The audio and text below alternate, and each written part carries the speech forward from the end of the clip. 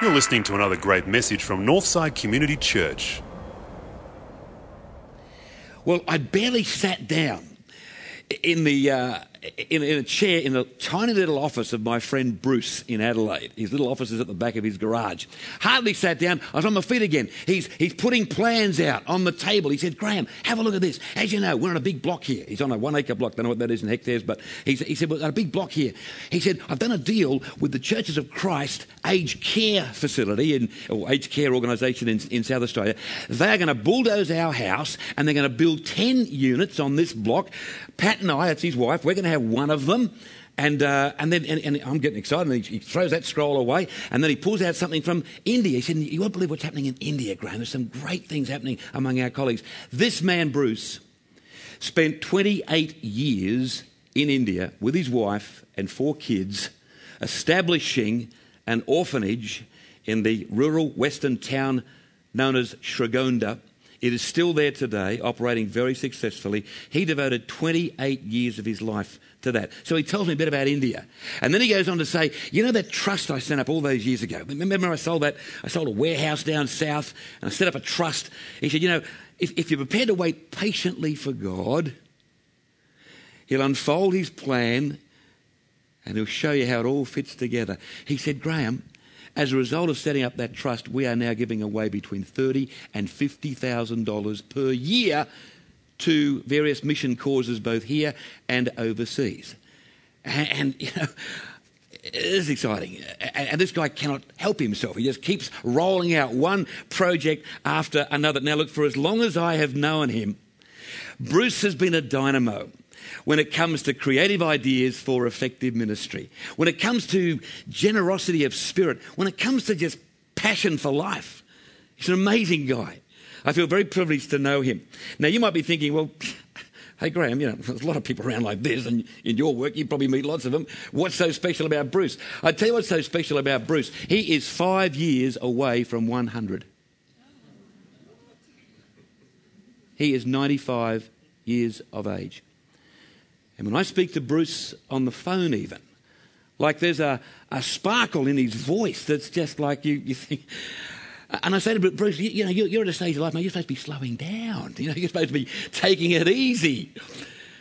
He is an amazing man. I mean, that informal meeting the other month in Adelaide, which was my first with Bruce for many years, had a really deep impact on me, actually. I told my family I've got a new aim, to live to 95, because my son, Cameron, would be older than I am now if I do that. And, you know, who knows? None of us know.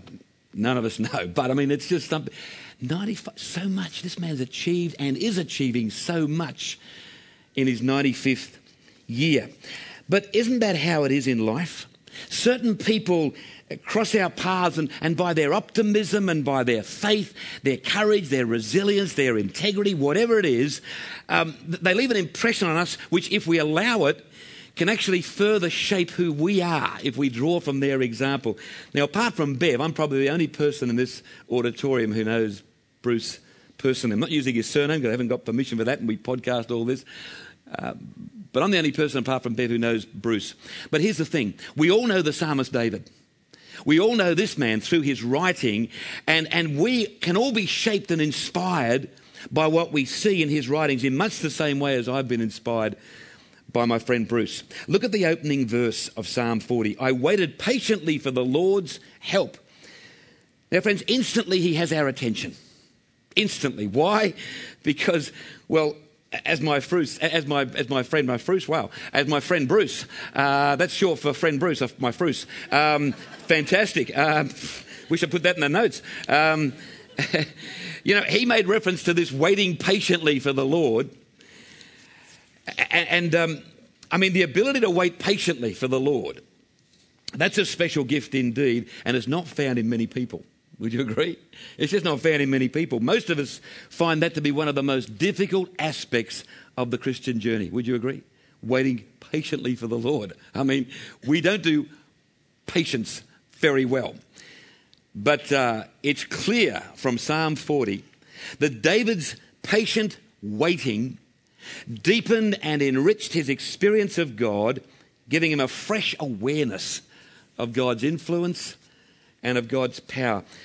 Now, guys, when it comes to stop, revive, survive in a spiritual sense, those 4 words in bold up there, they are of crucial importance because they speak of a level of intimacy with God that is possible if we're willing to wait patiently for his help and guidance. As followers of Jesus, we desire a level of spirituality that is deeper, one that enriches our lives in all areas. We long for a fresh awareness of God's influence and power in our lives. I waited patiently for the Lord's help, says David. You know, there are essentially 2 types of waiting.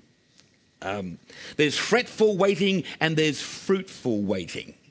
What is the difference? Fretful waiting is the kind you experience when you're in a checkout line at the supermarket and the person in front of you needs a price check on 4 items. Don't you really hate that? You know, and you're in a real hurry.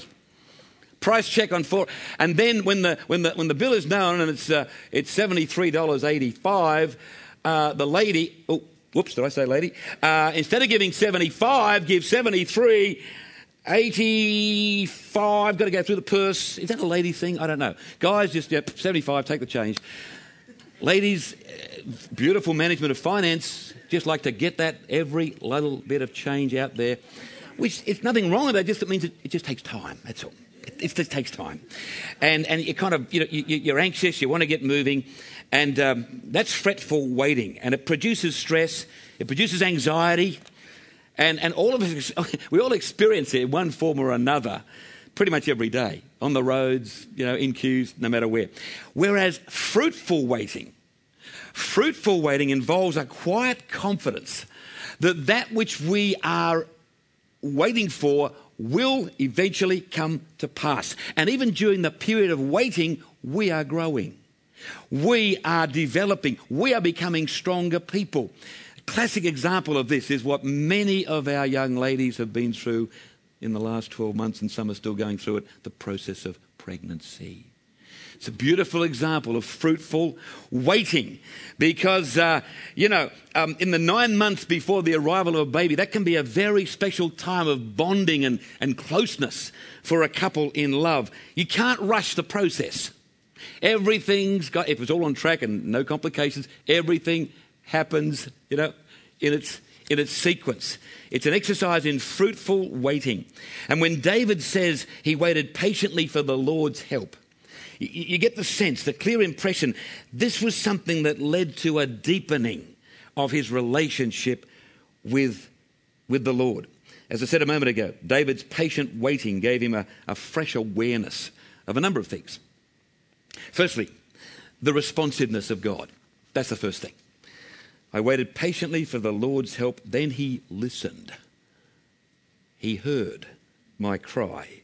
Isn't it interesting that David's acknowledgement of God's responsiveness only comes after he's had the presence of mind to be patient, to be still, to really discern God's presence in his life. You notice the sequence? I waited patiently for the Lord, then he heard me. What he's really saying is that's when he was able to discern the presence of God. In difficult times, how often do we cry out to God in panic, maybe not really believing that he's going to show up anyway, and we wonder why we fail to discern that which he is already doing. He's really on our case. Things are falling into place if only we would give it time and remain faithful in prayer. David was facing a difficult time. We don't know the details. But he likens it to being in a pit of deadly quicksand. That's the imagery. And the more he tried to break free, the deeper he sank into the mire. But even in that dire circumstance, David became aware of the deliverance available from God. Verse 2, he pulled me out of a dangerous pit, out of the deadly quicksand. I know many of you can identify with David's imagery in this passage. He's talking about a dangerous pit long before the phrase "the pits" came into common usage, long before the phrase "down in the dumps" became part of our vernacular to describe the anxiety and the depression that can result from the stressful times of life. God's deliverance from our problems is not always as quick as we would like it to be, am I right? But he always works in partnership with others, or he rarely works alone. That's been my experience. In other words, we trace his hand, of course, through the practical support of friends and loved ones, through the skill of the medical team when we're praying for somebody up against a health crisis, through the wise counsel of a friend, of a spirit-guided, trusted friend. Boy, how many times has God worked in your life in that way? I know he has in my case. And look, I want to share something that happened last week, and I thought about this, and I think it's really appropriate that the morning congregation know. You remember that last week that gentleman was here from Rwanda, Tarsus? Who met Tarsus? Quite a few of you. I want to thank all of you who took him under your wing, and we gave him coffee, and what a beautiful, dignified man he was, all the way from Rwanda. He actually is one of the leading lights of the Fred Hollows Foundation in Rwanda. That's what he does. And we were able to take him into the city afterwards. One of our members took him into the city to a meeting, and he was very appreciative of what we did. As he left, he handed me an envelope. And he said to me, "Graham, God spoke to me last night." And he said, "Somebody today," he was quite specific, "somebody today will need this." And he gave me the envelope, and in his presence, I opened the envelope, and there was a $100 US bill. And momentarily, I wondered if I was the person who needed that. But it was just a passing thought, passing. Second, just a maximum 3 seconds. And do you know what happened? Within minutes of that man leaving, a gentleman returned. He'd already spoken to Norman Newbon and said, "I'll come back. I want to talk to the senior pastor." He had a story of down on his luck, and we gave him some options, and those options he'd already tried, and the long weekend was a problem, and a whole set of circumstances I won't go into now. And then his wife appeared, and she wanted to use a bathroom and so on. It was a middle-aged couple, and they were pretty much down their luck, and it was just an awesome moment. When I said to the man, I said, "I think you are part of an unfolding miracle today, because a gentleman only moments ago from one of the poorest nations in the world gave me this and said somebody today would need this, and I've got no reason to doubt that that person is probably you." So, that's amazing, isn't it? How God just shows up in some remarkable ways in delivering people from whatever it is they're up against. We have no details of who or what God may have used to effect David's deliverance, but we do know that in the process, David became acutely aware of the security provided by God. Second part of verse 2, "He set me safely on a rock and made me secure." Now, let's just pause for a touch of reality here, okay? Lest we're tempted to think that the security offered by God equates to a life of tranquility and well-being where nothing goes wrong and nothing ever threatens our safety. Let's remind ourselves that God's definition of safety and security is not necessarily the absence of danger or risk. Never has been. That's not his definition of safety and security, but his definition of safety and security does involve the absence of fear and the absence of defeat. And in some of these magnificent verses, a couple of which were read by Melanie, "I will never leave you or forsake you.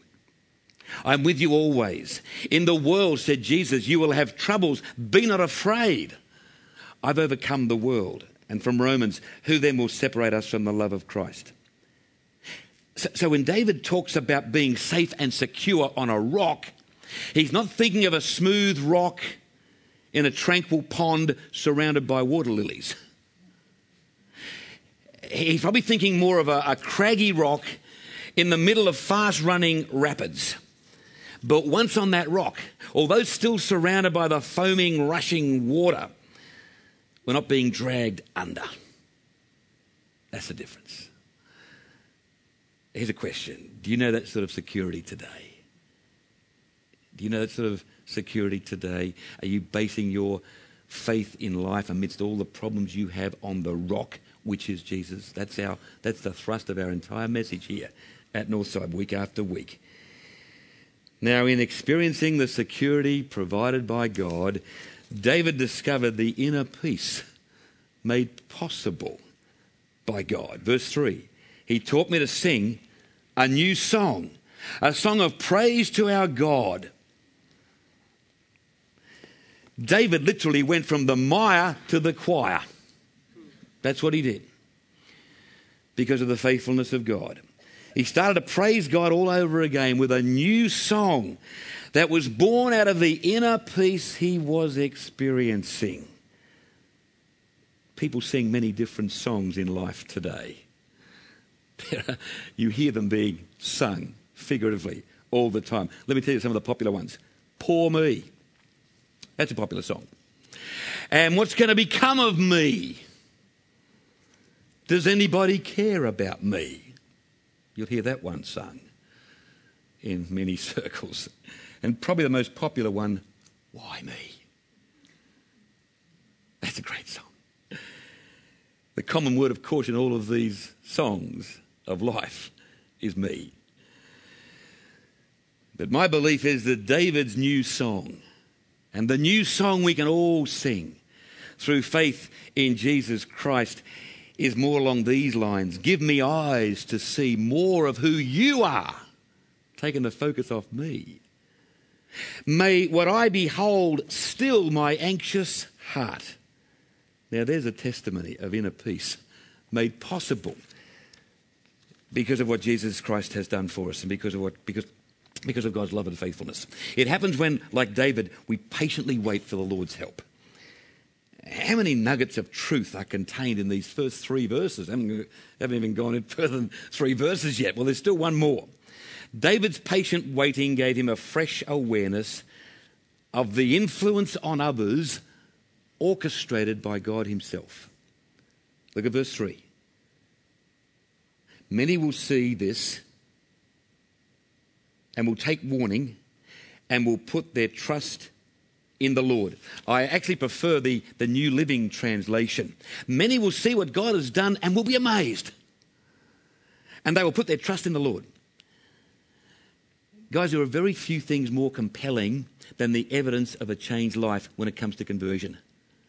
You know, you can preach the gospel, you can give out tracts, you can do classes, you can help to influence people for Christ in all sorts of ways. There are very few points of evidence more compelling than the changed life.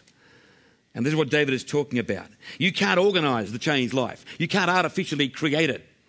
Not consistently. It's all up to God as we do our bit to wait patiently for him, and then he does the rest in terms of the transformation. Many will see what God has done and be amazed.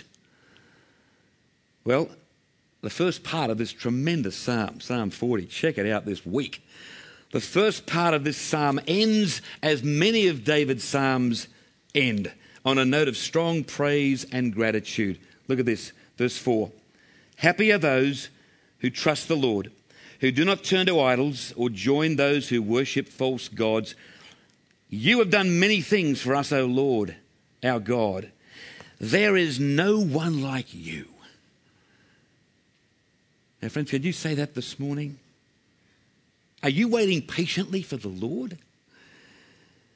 Is yours a fretful kind of waiting, involving a lot of anxiety and a lot of stress? Or is it a fruitful waiting in which the very process of waiting is growing you and strengthening you and making you into the kind of person God wants you to be? Ultimately, our response to that question, our belief in the fact that ultimately God's plan is working out, even though it sometimes takes time. Ultimately, our response to that question determines to a large extent our ability to stop, revive, survive. We all need that as part of our journey with him. It's the only way for longevity. I want to still be praising the Lord and getting excited about projects at 95, like my friend Bruce, if God so wills it.